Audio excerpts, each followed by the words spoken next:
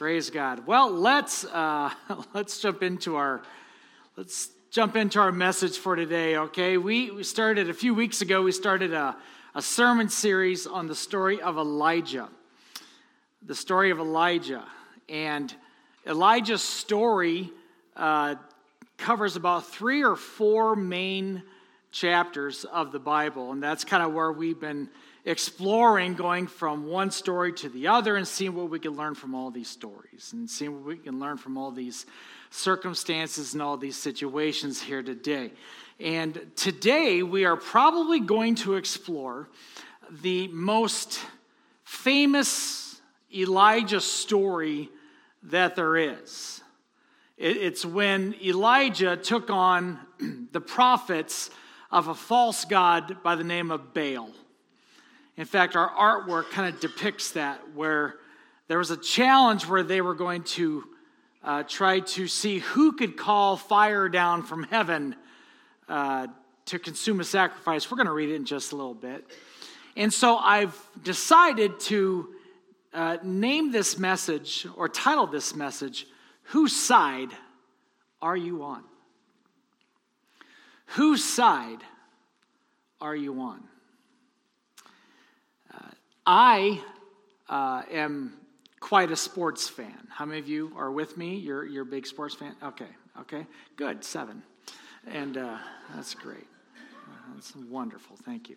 I am a Dallas Cowboy fan, and the reason I am, by the way, is because that's God's favorite team.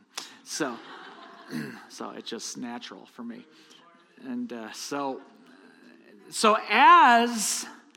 as a Dallas Cowboy fan, okay, if you were to ask me, well, are you also like a New York Giants fan? No. Am I right, Kyle? You cannot have any type of positive affection for the Dallas Cowboys and the New York Giants, because the New York Giants is the Antichrist favorite team. A lot of people don't know that. That's one way that we'll be able to tell who it is. And so because of my fandom, when I have drafted fantasy football players, I refuse to draft. I don't care if they're the best available player. I will not draft from the New York Giants. I will not draft from the Philadelphia Eagles. And I will not draft from the Washington whatever they're called this week.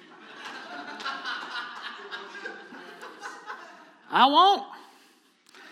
Because the line has to be drawn. Okay? That's the way I am. You cannot be a fan of the Dallas Cowboys and the New York Giants all at the same time. It's kind of like maybe like Ohio State and Michigan. Okay, and I won't go there because now that's really bringing out some raw emotion in a lot of you here today. Okay, but here you are. It's like, how in the world could you cheer for both? I just like both teams. No, you don't like sports. That's who you are. Helmets, they're pretty. No. So it's easy for me. In fact, my son, as he's grown up, he'll watch me watching sports. He'll say, okay, who are you cheering for? Who are you cheering for?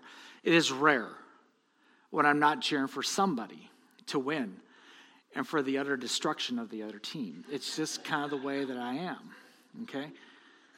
Now, let's take that terrible example and let's try to spiritualize it a little bit here. Because Elijah is at a place where the king of Israel, he has, and this is only like 100 years after King David has died, not long. And he has taken upon this worship of a false god by the name of Baal, B-A-A-L. His wife, her name is Jezebel. Maybe you've heard of her. Hopefully you've never met her. I have. his wife, his queen, she had her own god that she worshiped called Asherah. And because of this and the influence on what were God's people, Elijah decides, okay, we're going to call this out right now. And he comes to the king, and that leads us to our text today from 1 Kings chapter 18, and we're going to start in verse 16. Now, I have a number of verses to read. Hang with me, but I want you to get this story because there's a lot to unpack here, and I'm excited to share this. Okay? If you're able to, could you stand with me for the reading of God's word as we read this together? 1 Kings chapter 18, starting in verse 16. I'm reading out the New International Version. If you have another translation, that's fine. You're forgiven. Just translate it back to mine. Here we go. And if you don't, I'm joking. And if you don't have your Bible, you could follow on the screen as well. Okay, here we go. So Obadiah went to meet Ahab and told him, and Ahab went to meet Elijah. And when he saw Elijah, he said to him, "Is that you troubler of Israel?" Let's pause here. He's calling him the troubler of Israel because Elijah said, okay, total drought, no rain, no dew, no nothing for 3.5 years. And so Ahab is actually blaming Elijah for the drought. Let's pick it up from there. "I've not made trouble for Israel," Elijah replied, "but you and your father's family have. You have abandoned the Lord's command, and you have followed the Baals. Now summon the people from all over Israel to meet me on Mount Carmel, and bring the 450 prophets of Baal and the 400 prophets of Asherah who eat at Jezebel's table." So Ahab sent word throughout all Israel and assembled the prophets on Mount Carmel.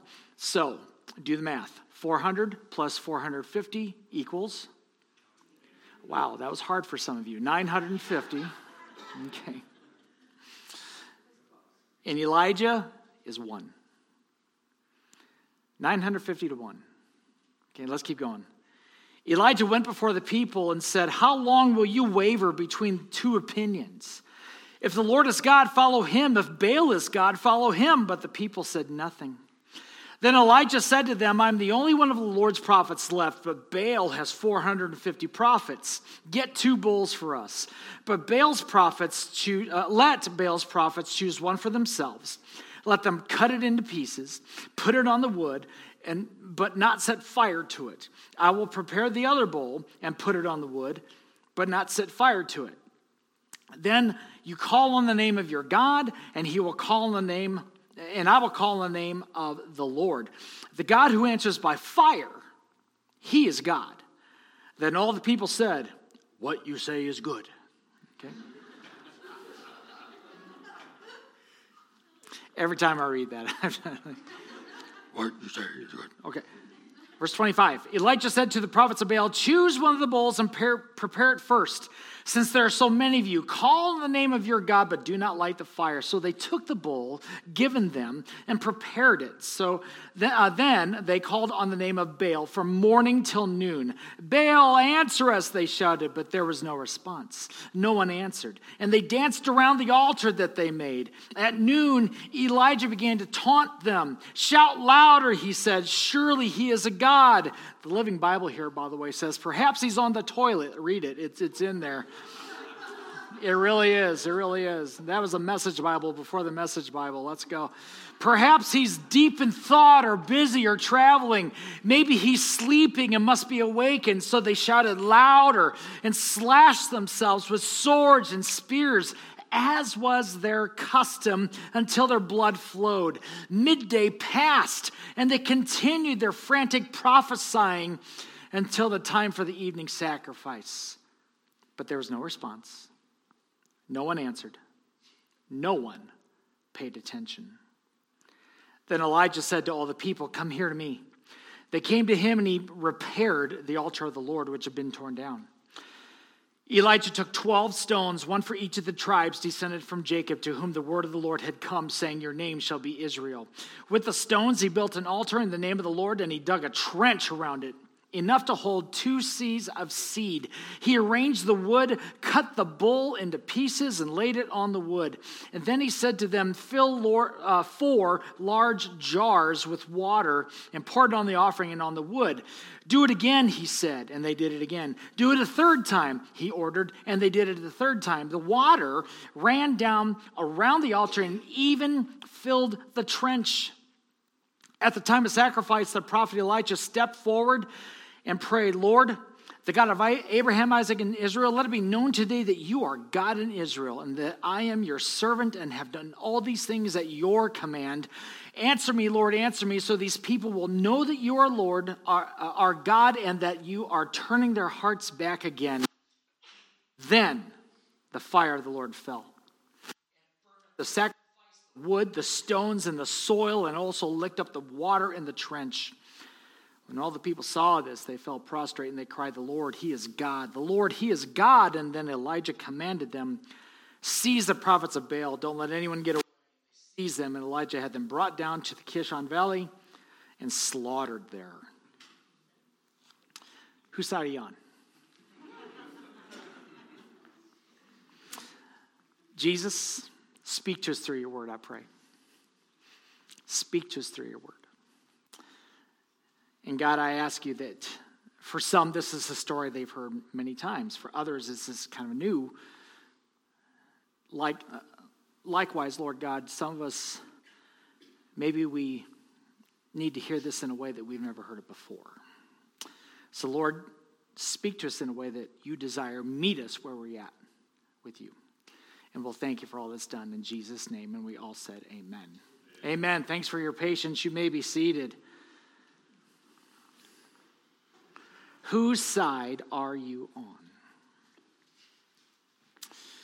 Now, you might guess with all those verses that there could probably be a ton of messages that I could draw from this. And I could. My father-in-law, share a funny story, my father-in-law focused on the part where they cut the bull into pieces. And so the title of his sermon was, We're Going to Cut the Bull. And I looked at him and said, only you could get away with that. Going to cut the bull. But I've chosen to focus on what I would say are 3 crucial parts of this story that I think we could look at today. So I want to look at 3 crucial parts of this story that we have here today. And I'm really praying that God speaks to us here. Because I think we're at a point right now where the church needs to decide, where do we stand? Are we fully with God or are we not? Are we fully devoted to God or not? There is no halfway. There is no halfway. There is no switch that we turn on when it's Christian time and a switch that we turn off when it's not Christian time. That's not how this is made. This is not God's plan. That's not how the Lord wants you to live your life. That's not how you follow Jesus. In fact, I would suggest that if that is your mode of operation, you're not really following Jesus. He's just a convenience, but he's not your Lord. And so today, I want to unpack these 3 parts that really leaped out at me. A story I've heard since I was growing up in church. And let me share those with you. Number 1, I want to take a look at the response. The response. There are actually 2 responses that caught my attention when I read this story and when I reread it to you just now. There's 2 responses that really grabbed me. The first one is the silence of God's people. May I remind you that just 100 years ago, these are the people of God that are living under King David's leadership. They are enjoying the blessings of God. They are enjoying what God has for them, but something happened in 100 years, and you can unpack a lot of things that would cause somebody to walk away from God and the God of their ancestors and then to worship a false god like Baal or a false god like Asherah. But what's striking to me is found in verse 21. I want you to see this again. Elijah went before the people and he said, "How long will you waver between two opinions? If the Lord is God, follow him. But if Baal is God, follow him." And look at the response. The people said nothing. That's frightening to me. That's frightening. It's frightening that could it be in 21st century Christianity that somebody could say, "Okay, hey, tell you what, which way are you going to go? Okay, are you on the Lord's side or are you on the world's side? Are you going to do things the way that God wants you to do, or are you going to do things the way that you want to do?" And for your response to be silence. I will tell you that the sound of silence, not referencing an old song, but there you go. But the sound of silence in that situation is extremely loud. And dare I say that some of the things that we have seen invade our culture, things that were unheard of, even 10 years ago, 20 years ago, 30 years ago, some things that have totally permeated our culture and now have become so normal that we think it's okay and we think it's right. And the problem, I believe, a big part of the problem is because the church has been very silent. We don't want to offend. And let me pause here. The goal of the church is not to offend. Okay? We still need to be, as Jesus told his disciples, we still need to be wise as serpents and harmless as doves. Okay? So, don't go on Facebook and make an idiot out of yourself because of something that you believe, and it doesn't matter what anybody thinks. That's not God's plan. Hello? Okay? Don't do anything that the church would have to apologize for. I've done enough of that. But whose side are you on? Whose side are you on? How long will God's people, how long will people who identify themselves as Christians, how long will church people waver between two opinions? This is my Sunday life, but my Saturday life. This is the way I am around my church friends, but boy, when I'm away from them, it's way different. And I think God would say, no more. Whose side are you on? Whose side are you on? But there was also another silent response that I gotta show you here. Because not only was there silence of God's people, but did you notice that Baal didn't say anything?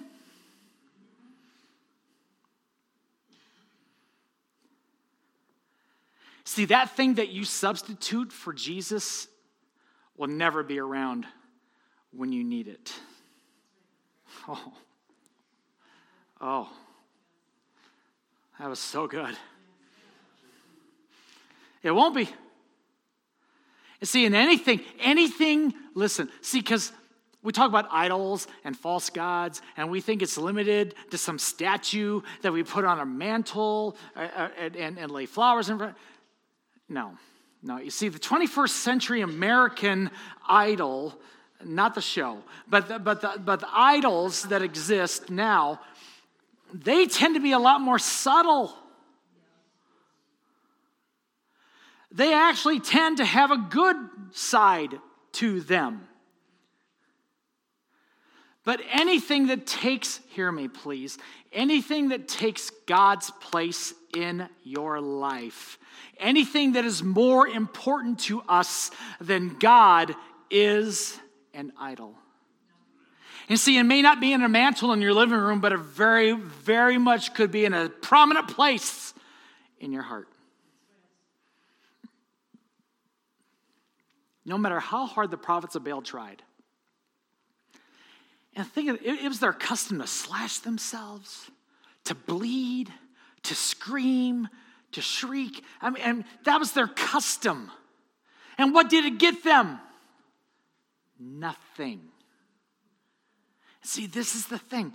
This is the thing. Baal will always be silent when you think you need him most. That thing that you've put in God's place will never be available when you need him most. Some of us have put an actual individual in God's place because we think that person will make us more happy than God. And the problem is that person is not perfect. That person fails, but God is perfect and he will never fail. And that's why we're so miserable. And that's why, just check out Facebook. You got people jumping from relationship to relationship. This is my soulmate. Now this is my soulmate. Now this is my soulmate. And we're all over the place. And the problem is what you're trying to find in a soulmate, you can actually find in Jesus. It's a cheap imitation. That's all the enemy of your soul does, is offer cheap imitations to everything that God has. Everything. Just a cheap imitation. And so the Holy Spirit, not Elijah, not this preacher, but the Holy Spirit would stand before you today and he would say, how long will you waver between two opinions? Will you do things God's way? Or will you do things your way? We dare not be silent, because if it's not God's way, there will be an incredibly loud silence. That leads me to number 2. Secondly, today, I want to look at the request that was made. Elijah prayed a very powerful prayer in verse 37. I almost missed it. I was studying this, and then I looked at verse 37, and I thought, whoa. Now this is powerful. And I want to speak to God's people here today. Because, first of all, Elijah prayed for what I would call a revealing to take place. Look at verse 37. He said, answer me, Lord, answer me, so that these people will know that you, Lord, are God. Stop there. You know what Elijah did not pray? God, answer me. Please don't make me look bad in front of all these people. I mean, come on. Wouldn't you be praying that just a little bit? It's like, okay, I got 950 angry, bloody pagans looking at me. I'm against all of them. Please don't make it rain right now. We need fire, okay? Lots of fire. He didn't say that. It wasn't about him. Come on. It wasn't about Elijah. And see, those of you who want God to use you, you got to understand it's not about you. You want to do great things for God? The moment you pray that prayer is the moment that you give up anything being about you. Why do we do the giveaway? Okay, for those of you who don't know what the giveaway is, it's big.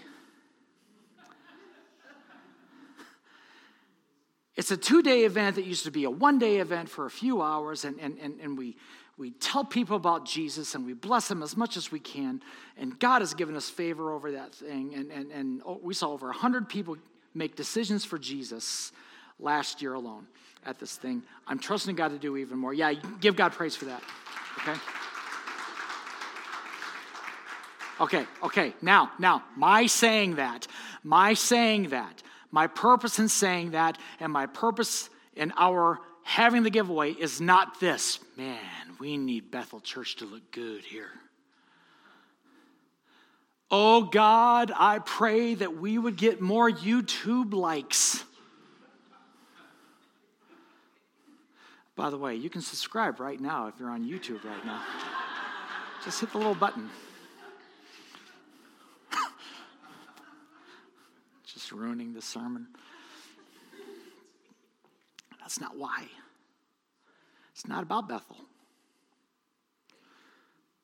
Other preachers come up to me and they say, wow, your church must be really a lot bigger because you've done that. And I said, that's not what it's about. Why do we do it? So that people will know that the Lord is God. So that people will know that Jesus Christ is Lord. And if they're lost, they can find Jesus. They may come here looking for a blender or a toy, but they can walk out of here with salvation in their souls. See, so our prayer as a church, hear me, everything we do, our prayer as a church is this: God, our prayer is that the people will know that you are God. That's our prayer. God, reveal yourself through us. Hey, when you come to church on Sunday, pray that God would reveal himself through you, not just through my sermon, not through the worship team only. May God reveal himself through you, through your greeting, through your handshake, through your prayers, through all of it. God, reveal yourself to somebody who needs to know that you truly are God. There is a revealing that Elijah asked for, and he also prayed for a returning. He not only prayed for a revealing, but he prayed for a returning. Look at the second half of Elijah's prayer in verse 37. He says, answer me, Lord, that you are turning their hearts back again. Watch how that is said. You are turning their hearts back again. Well, my little brother gets saved if you just preach better. It's not about me. It's not about me. If you just had this and this and this and this, man, maybe we'd see some people getting saved. It's a work of God. It's not a work of Bethel. It's a work of God. It's not a work of Phil Anderson. It's a work of God. It's God's work and the Holy Spirit's work that turns people's hearts back to the Lord. Perhaps today you could look at a time that you were closer to God, but some things have entered into your life that's caused a bit of a distance between you and Jesus. And it never used to be that way before. But now you've allowed some things to kind of creep in, and now you've allowed some stuff to kind of step into your life, and it's damaged your relationship with Jesus Christ. You need to understand that it's not the words of a sermon that's accomplishing that uneasy feeling that you feel right now. That is a work of the Holy Spirit. The Holy Spirit is trying to get your attention. It's God who brings hearts back. If you're distant from God, it's God who wants to bring you back. Now you've got to do your part. That means you've got to say, okay, no more. No more of what I'm doing right now. I'm going to turn around. I'm going to turn around. I'm going to do things God's way now. My family and I, we're going to do things God's way now. And you might enjoy it, but if it's not God's way, you got to run from it. I'll say that again. You might enjoy it. It might make you happy. But if it's hurting your relationship with God, you have to run from that thing or that person. I'm going to close with this. And again, for those that know me, that means nothing. No, I'm closing. I want to look at the result of all this. So we read the story, right? All these prophets of Baal. Elijah also invited the prophets of Asherah. They are going through their thing, man. They're going through their rituals. They're going through all their yelling and screaming and cutting and bleeding and their pleas. And you know what? They were very zealous, weren't they? Can I just pause here and say, just because a person is zealous in what they believe doesn't mean that they are correct? Let me try this side. Just because somebody is very zealous about what they believe does not mean they're correct. Not at all. So they go through all their thing. Then Elijah says, cut the bull.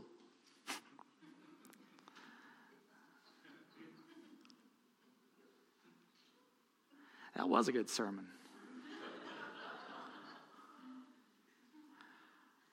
They prepare the bull. 950 to 1. He says, okay, got some water? Yeah. Dump water on it. Okay. Do it again. Remember that trench I had you dig around the altar? I had a reason for that. Do it again. And this altar and the bull is soaked. There's no way that if this is going to happen, there's no trick that's going to make this happen. Then Elijah prays that prayer that you just read in verse 37. And the result takes place, and fire comes down. Wow. Hey, don't you wish there was social media then? Man. Fire comes down from heaven, burns the sacrifice, burns the stone altar, burns all the wood, obviously, and also evaporates the water that was in this deep trench from all the water that they poured.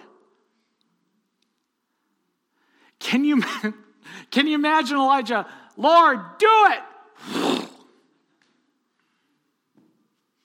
If he had a mic, he would have dropped it.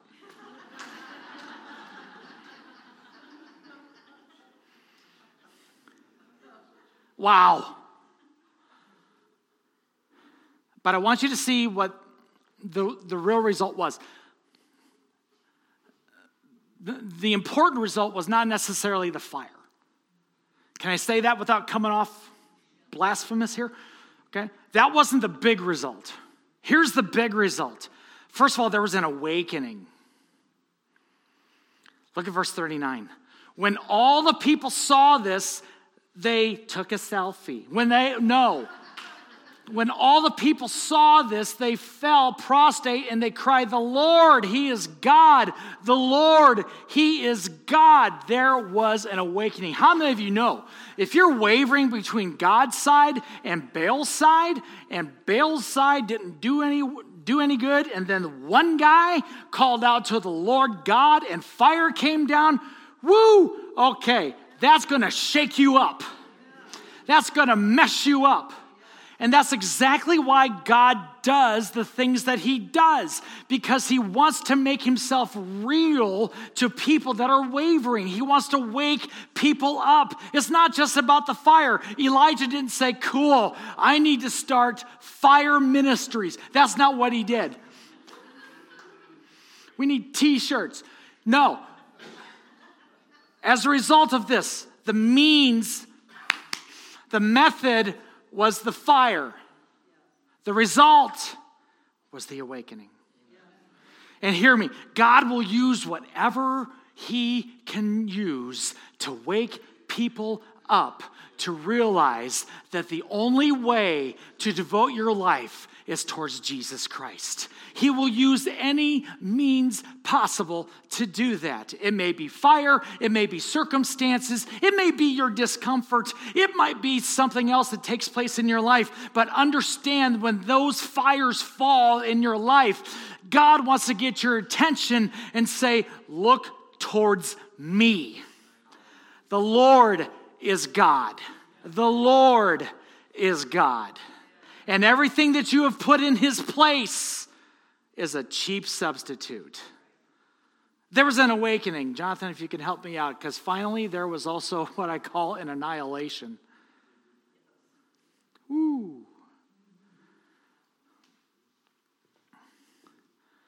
Elijah did not say, wasn't that cool? All right, good night, everybody. Drive safely. It's not what he did. Look at verse 40. Elijah commanded them, seize the prophets of Baal. Don't let anyone get away. They seized them, and Elijah had them brought down to the Kishon Valley, and not a good day for them. Slaughtered them there.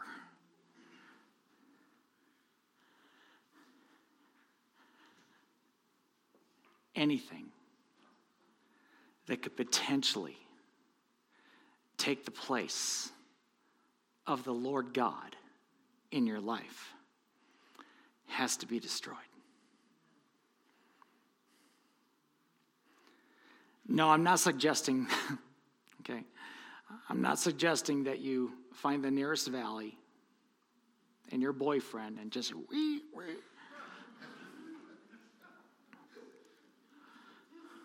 Pastor told me to do this. It's not what Pastor told you to do. But could it be? Could it be that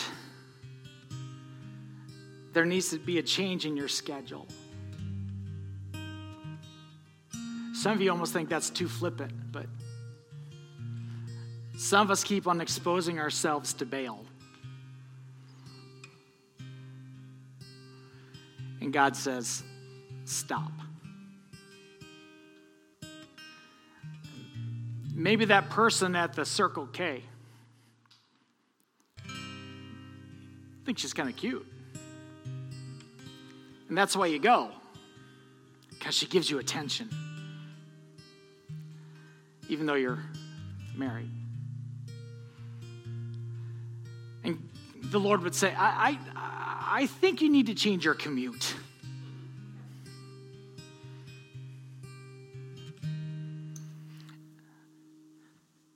Maybe the conversation that you've been having online that you have no business having because it's destructive. It's destructive to you. It could be destructive to your family. It could be destructive to your life. But you just need to cut that thing off. And see, here's the deal. I like the fact that they were slaughtered. I'm not weird. Well. But Elijah didn't say, no, no, no. No more Baal.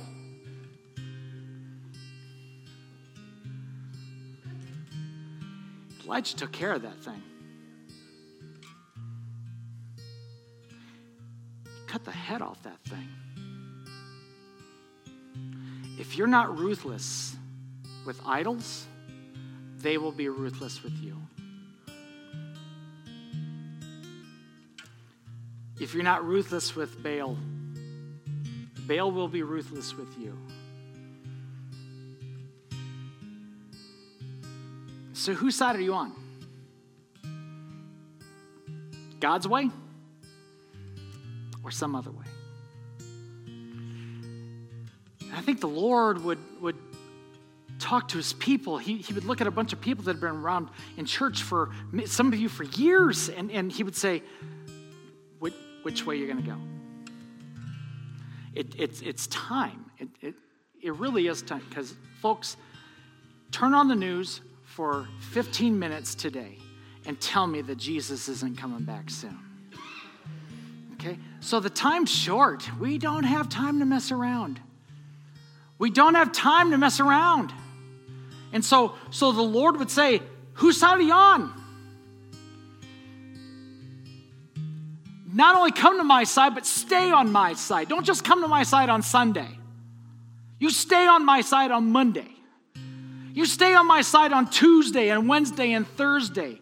And whatever your plans are Friday night, you stay on my side. Whatever your plans are on Saturday night, you stay on my side. Because Baal will destroy you. And then the moment you want Baal, he won't be there. Don't be silent. Don't be silent. Do things God's way. Will you stand with me? Did this speak to you today?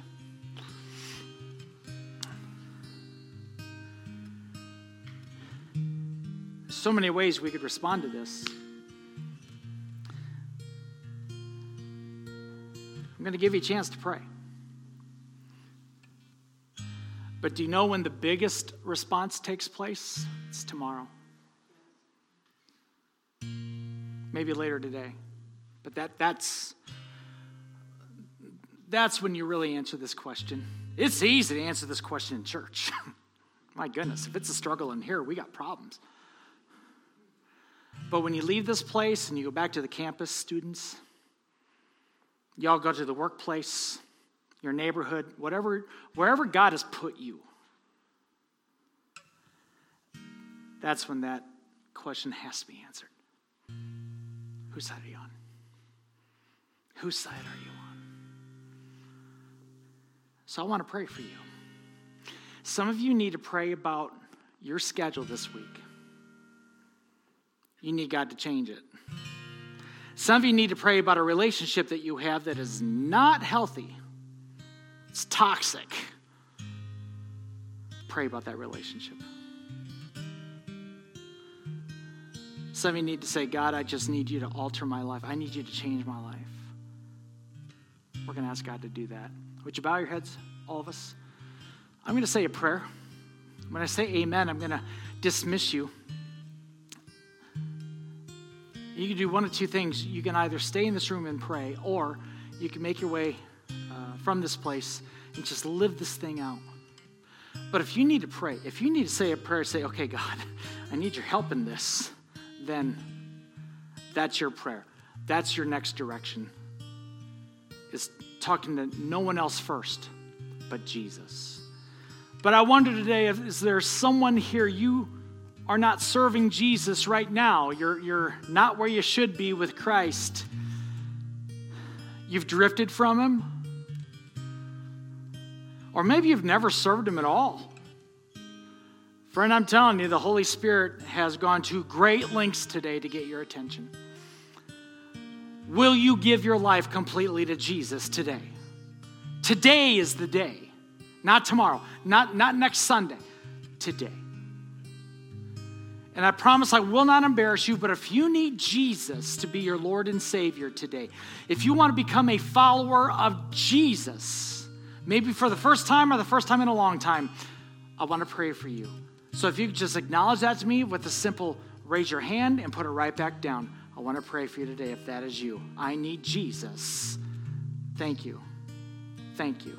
Is there somebody else? I need Jesus in my life. You can put your hands down too. Is there someone else? I need Jesus to forgive me and I need to follow him.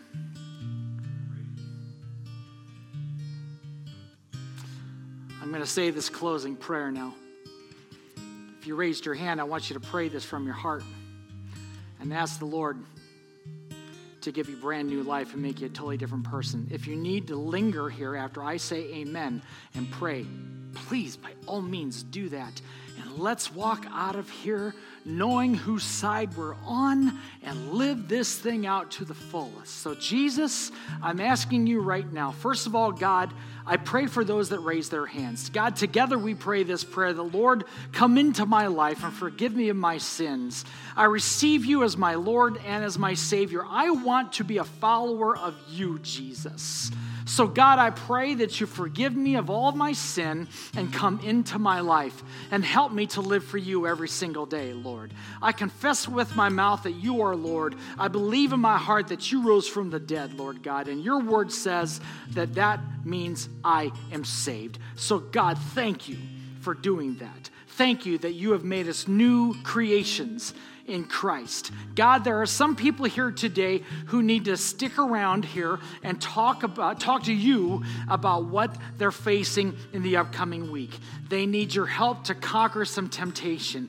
They need your help to be able to say yes when they need to say yes and no when they need to say no. So Lord, I pray that you would Give them the strength and the courage to do that, Lord God. We don't need fire from heaven to do this. God, all we need is your Holy Spirit. So Jesus, let your Holy Spirit flow in us and through us as we live for you daily. Go with us now. May we live for you the rest of this week. And it's in Jesus' name that we ask all of this. God's people said amen. If you need to pray, feel free to do so right now. If God's released you, you can consider yourself dismissed. God bless you.